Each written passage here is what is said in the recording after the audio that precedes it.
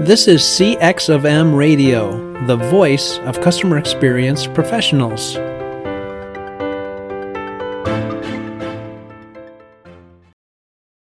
Hello and welcome to another episode of the All Things Considered CX podcast.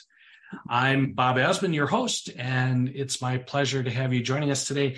And as always, it's my pleasure to have John Goodman as our guest, a returning guest. And John joins us on occasion because he's got so much information available in the area of customer delight and quality and customer experience that he's a great guest to have because he has so much this wealth of information. So, John, welcome back to the podcast. And for those listeners that might not know who you are, if you could introduce yourself, we'd appreciate it. Hey, thanks very much, Bob. We've been in this field for a bit more than 40 years. We started out with a research project for the White House that actually instigated the creation of the use of 800 numbers for customer service, then got into word of mouth, then coined the phrase, it costs 5 times as much to get a new customer as to keep one, so you should invest in service.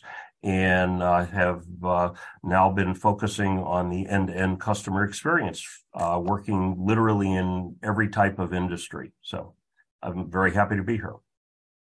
And John, your work crosses B2C and B2B, right? Oh, absolutely. I would say more than half of our clients at this point probably are now B2B, but we find that a lot of the B2C research applies because most businesses have human beings involved. So, and humans behave the same. It's an interesting point you make about that, John, because there's plenty of consultants out there that talk about, the big differences between B2B and B2C. And I always come back to the same thing you just said, perhaps not in the same words, but basically we're all a buying consumer. And so whether we're buying in a B2B or buying in a B2C, it's still humans, as you say, and we're buying. And that's the core element there. Yeah, the expectations and behaviors are pretty much the same. So true. So John, lots to talk about, but probably the top of the list is the latest edition of the Customer Rage Survey. So perhaps you could give some context around that survey to our listeners that might not be aware of it. And then let's get into some of the highlights that you found in the latest survey. Yeah, this study emanated from the original White House study where we had done a cross-section survey of the U.S. population to see what do people do when they have problems. And what we found this was in the 70s and then again in the 80s, was that if people have a problem and don't complain, they're much less loyal. But if they have a problem, complain, and are satisfied, they're much more loyal. And so I was giving a speech on that, and there was a guy from General Electric in the audience who said, maybe we ought to talk to our customers. So he went back and set up the GE Answer Center, then American Express, Toyota, Procter & Gamble, and everybody else followed.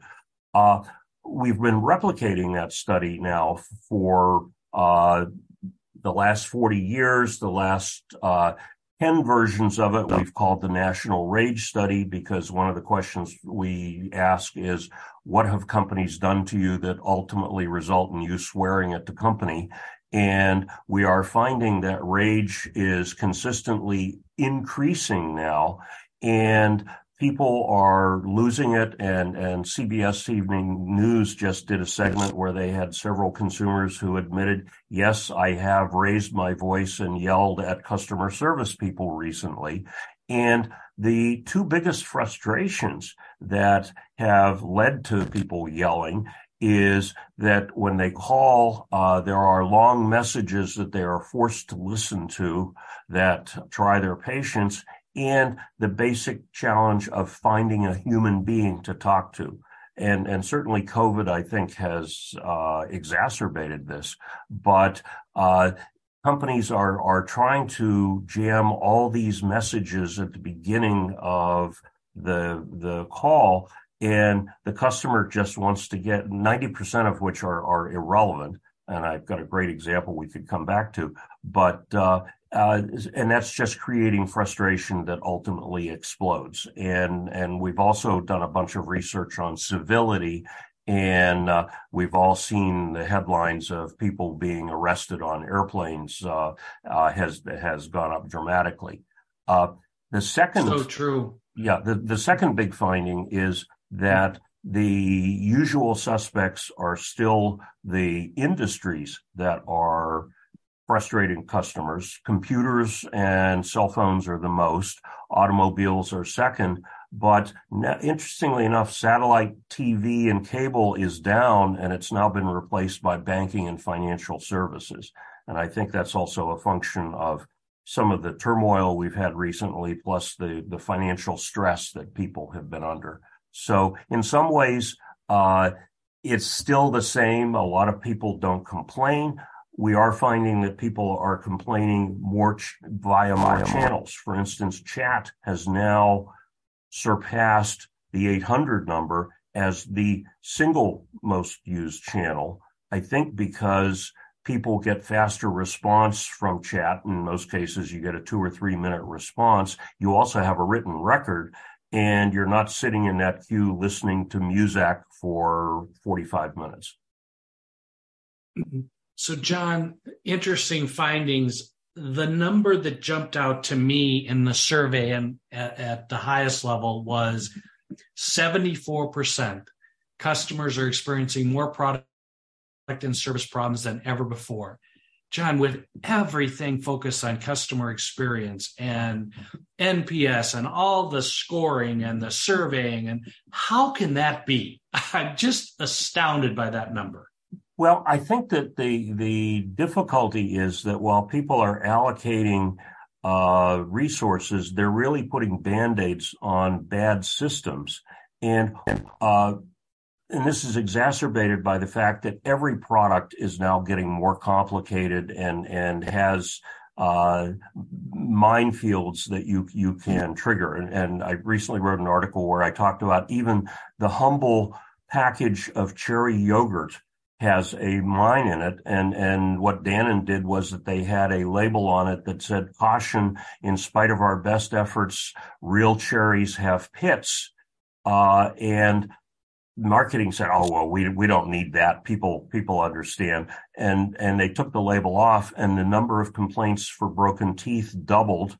They put the label back on, it went back down. So my point is that even if a package of yogurt has potential problems, just think about your cell phone that has terms and conditions that are 47 pages long, and directions that take hours to go through. So it's a combination, I think, of that products are becoming more complicated, and people are trying to deal with the problem. But the intermediate step is, let's educate the customer or make the product simple enough that people don't get into trouble. And that's the area. It's customer onboarding, it's customer education, it's just-in-time communication, and let's make all that information available in a palatable format. And that's where that's harder work. It's not very sexy, and it's a bit harder to measure. So people skip that and go to, let's look at our cost to handle the contact and get that number down, and everything will be fine. So, John, doesn't it go back to some extent to if you made it right the first time, you wouldn't have all these problems downstream? And so there's a link back to this quality? Oh, absolutely. Yeah. And part of this, we were talking before we began today about that quality engineers don't view customer experience as being part of their job. If we're making a metal bar, if it's 17 centimeters long, plus or minus a centimeter, that's perfect. I've done my job. And the fact that it's a pain to buy the product or to install it correctly, that's not my job. And so I've been arguing that the quality industry needs to expand their portfolio to include number one, the delivery and use of the product. And number two, they should add the category of delight, because if we really deliver it and get you to use it the right way, you may be delighted, which generates tremendously more revenue and positive word of mouth for the company. And this is a social science area that quality engineers just can't fathom. John, and I was able to preview your article, and thank you for that. One of the comments you make there is delighted customers are 5 to 9% more loyal than completely satisfied customers. That was an interesting statistic for me, that you can even get higher loyalty. Oh, yeah. And the 5 to 9 or 10% higher loyalty is actually not the most important thing. We also found that people are, in general, 30% more willing to pay more for the product. It's the old Heather Locklear hair coloring ad, I'm worth it. And so people are willing to pay significantly more. And they also spread positive word of mouth, which even conservatively analyzed suggests that for each delighted customer you create, that customer is going to give a compelling recommendation to someone else who will then become another customer. And customers acquired through word of mouth are much less price sensitive. And so you can enhance your margins and enhance your revenue and put yourself really in the situation of Cheesecake Factory, where their president says that their marketing expense is 1/4 that of their direct competitors. And to quote him, he says, we let our customers do our selling for us, so we don't need to do that. Mm-hmm.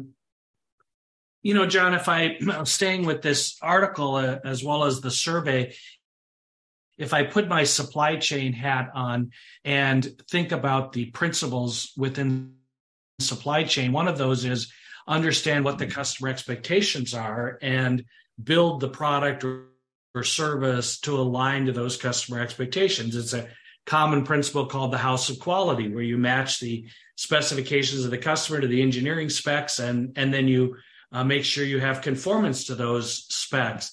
And one of the areas you talk about in your article is just that. Are you measuring metrics that analyze which issues are caused by customer error or incorrect expectations and eliminate them via redesign or clear education that calls them out? I think that's fascinating. And do you think companies are doing enough of this? Organizations are doing enough of this, John? Oh, not at all. And a really stupidly simple example of what you just talked about is that there was a insurance company who will go nameless. And in doing the analysis of the workload, and that's the boring donkey work that a lot of people don't want to do, is capturing the data on, why are people calling and then analyzing it. But in insurance company, somebody had done the analysis and said, gee, we had 30,000 customers called last month and wanted to print their invoice. And the IT guy said, oh, but you can, if you just go 5 clicks in on the website, we have this hyperlink that you can print your invoice. And to his credit, the head of digital experience said, wait a minute, why is it 5 clicks in? Let's move it to the home page. And so they moved it to the home page, and the number of clicks on that link went from 30,000 a month to 120,000 a month. Now, what were the other 90,000 people previously doing? They were calling their agent. They were being grumpy. They were having to call someone to say, how do I print my invoice? So you had 120,000 people who could go to the homepage, say, oh, here's my link, and just go ahead and print it.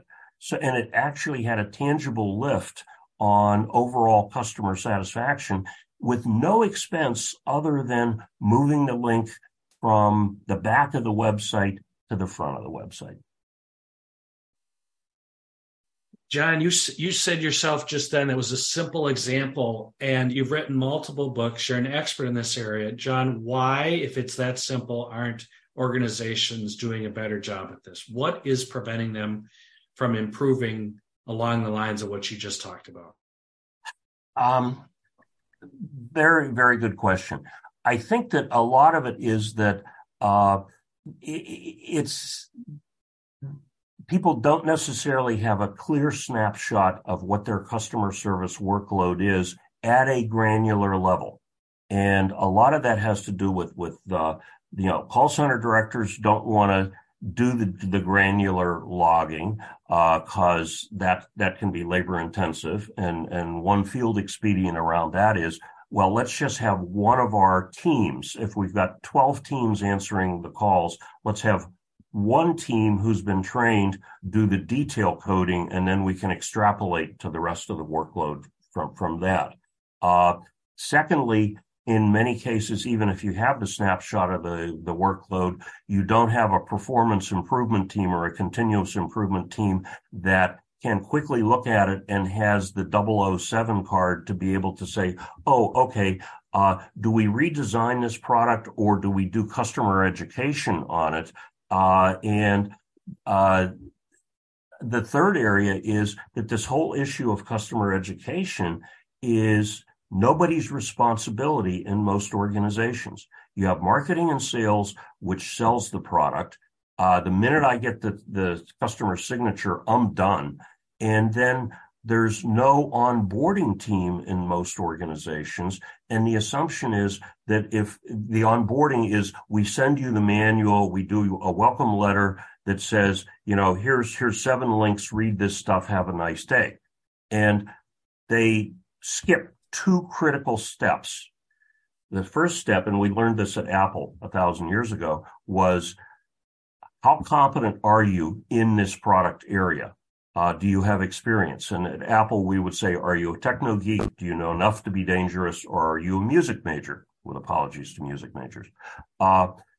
Then we would say, you really need to learn this and read this because you're going to be in big trouble if you don't. And so you have to motivate the customer to want to be educated. And one of my best examples there is we had a credit union that said, you're a first-time home buyer, you've never had a mortgage, you're clueless.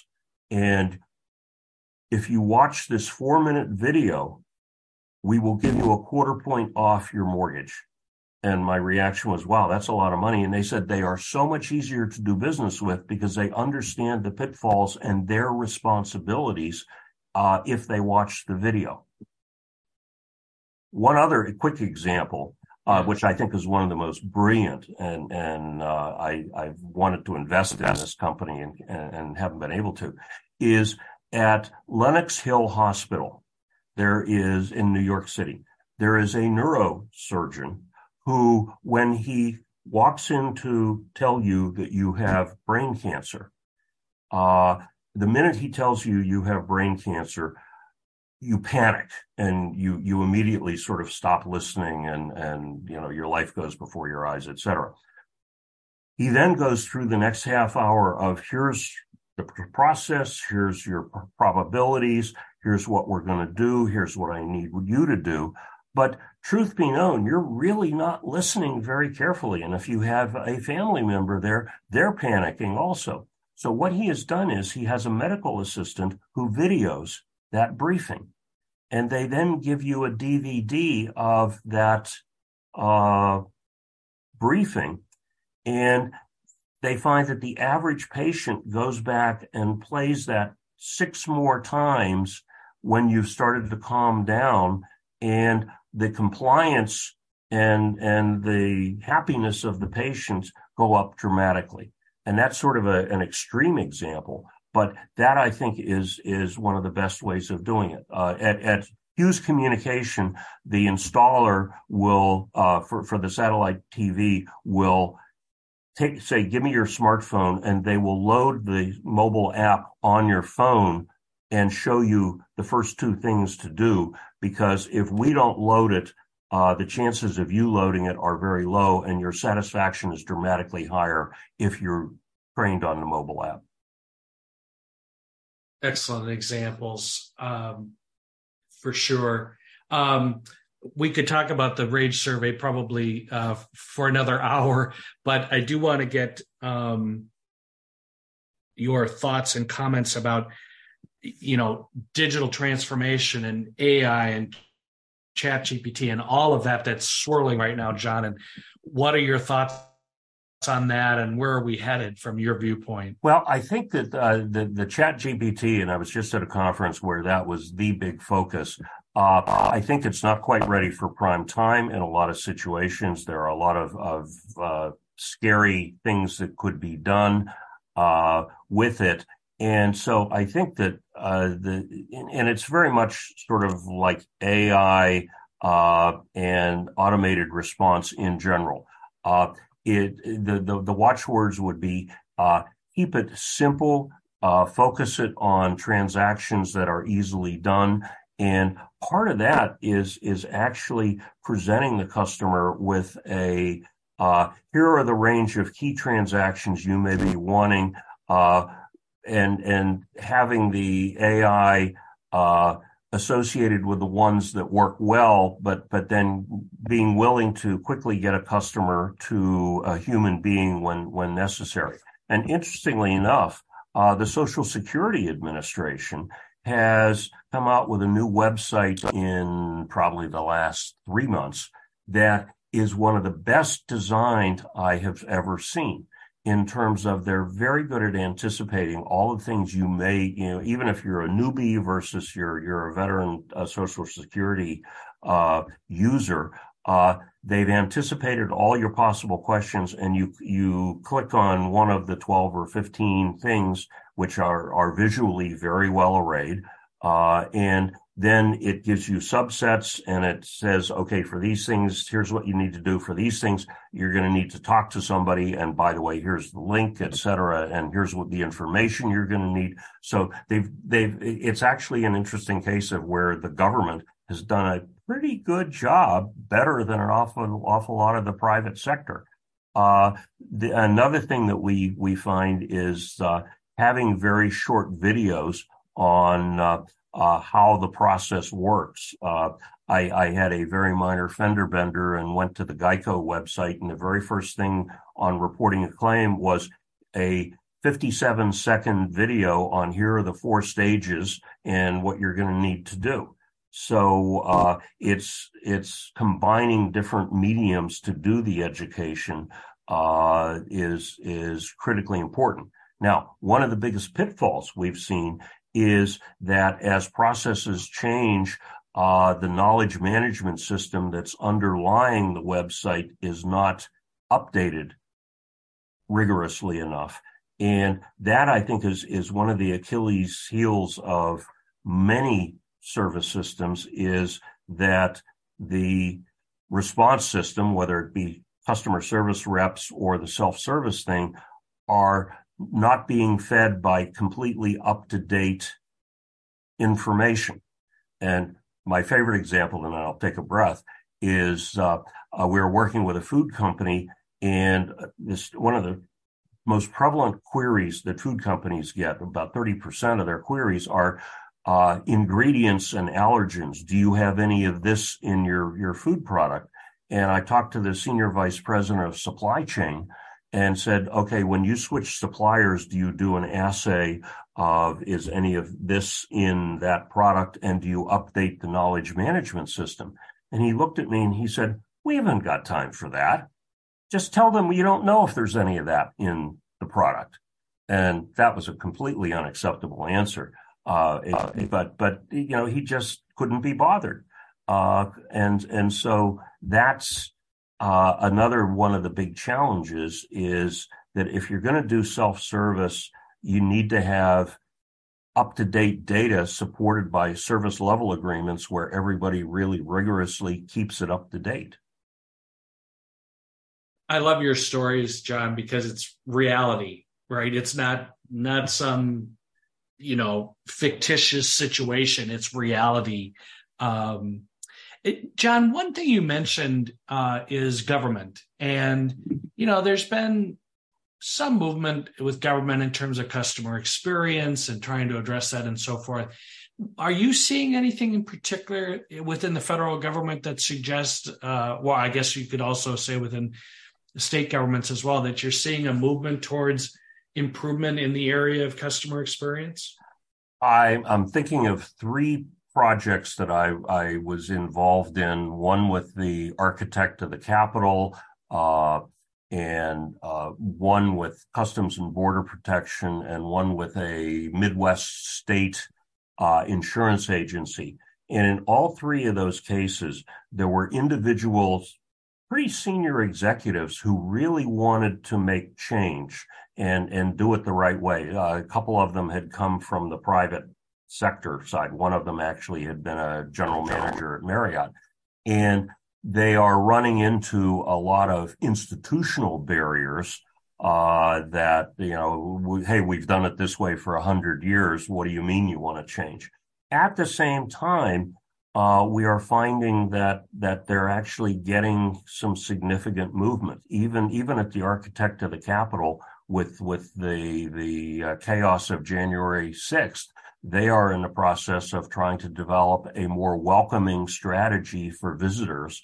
And the Capitol and the Library of Congress have done, and the Botanical Gardens have all done some really fascinating initiatives in terms of both educating people and, for instance, making a whole bunch of the history and the information available online so that people can, they can sort of physically visit the Capitol without coming to the Capitol. The production capabilities and the video has been really quite good. So we're seeing a number of very positive initiatives. Now, after having said that, in one of the projects I alluded to, this person was the third or fourth most senior executive, and she finally threw her hands up and quit because she decided that the barriers were too strong. But in even Customs and Border Protection, one thing I would say is that in wandering around the southern border, I found that the facilities that those agents are using, the bathrooms don't necessarily work. In Texas, a bunch of the air conditioning wasn't working. So the employees were being given bad environments, and one can't expect them to give stellar service when they're miserable themselves. So it goes back to the employee experience becomes critical in driving the customer experience. Absolutely. And a point well taken about that linkage between employee and customers. We used to say happy employees equal happy customers, but it's so much more complex than that. But there's clearly a link there. Well, and in fact, we have found a professor from Wharton named Capelli wrote an editorial in the Wall Street Journal about a year ago saying, get rid of all employee surveys because they're BS and nobody does anything with them and they just create cynicism. We did a counter to that basically said, well, the problem is people aren't asking the right questions. The question shouldn't be, is your supervisor nice to you and do you like the food in the cafeteria? It should be, what are your frustrations in trying to give good service to whoever your customer is? And we find that half of those frustrations have to do with internal communication and internal service agreements and accountability. It's that I get a call from my customer asking for a quote. I go to the product management people and say, is this quote okay? Can I give them this number? And you don't respond to me for 3 days by email. And if I don't respond to the customer within 2 days, they move on to the next vendor and we've lost that sale. So it's the frustration of not having good internal support is we find one of the biggest things that lead to employee overall frustration. Amazing. Again, as I said earlier, John's stories always really do a great job of exemplifying what the challenge is and how do we overcome that. As always, our time goes way too fast, John. Just one final question for you and then a request, but the final question is, where are we headed, John? We've talked about the RAGE survey, we've talked about AI, ChatGPT, digitalization. Where are we headed? What do you think the next 6 months looks like for the rest of the year or beyond?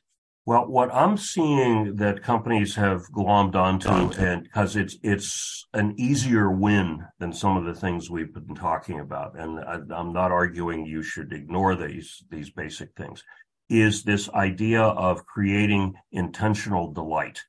The neat thing that we have found is that with literally a couple of hours of training and a bit of empowerment from supervisors, your frontline staff can start creating delight that makes the customer feel really good and them feel good, doing very simple things such as being transparent and educating, taking an extra minute to say, okay, you're buying this product. Let me explain the 2 things you need to be aware of to stay out of trouble with this product.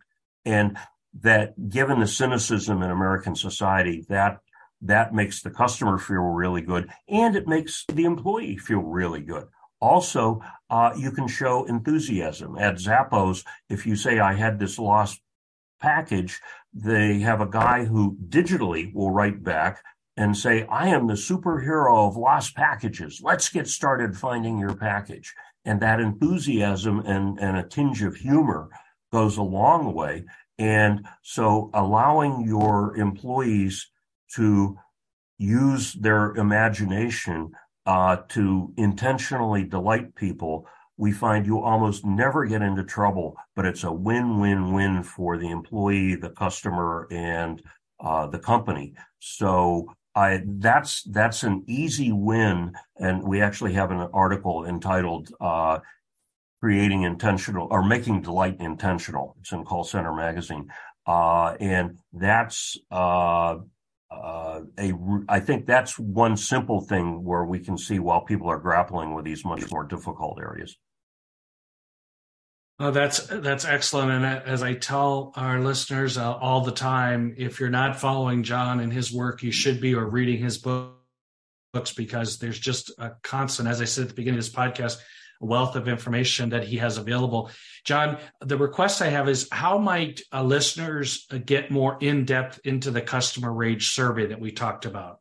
If you just go to our website, customercaremc.com, the minute you come on the website, there is a pop-up that says order the article or order the study, and it's 40 slides, and it'll be downloaded to you immediately. So it's very easy to get.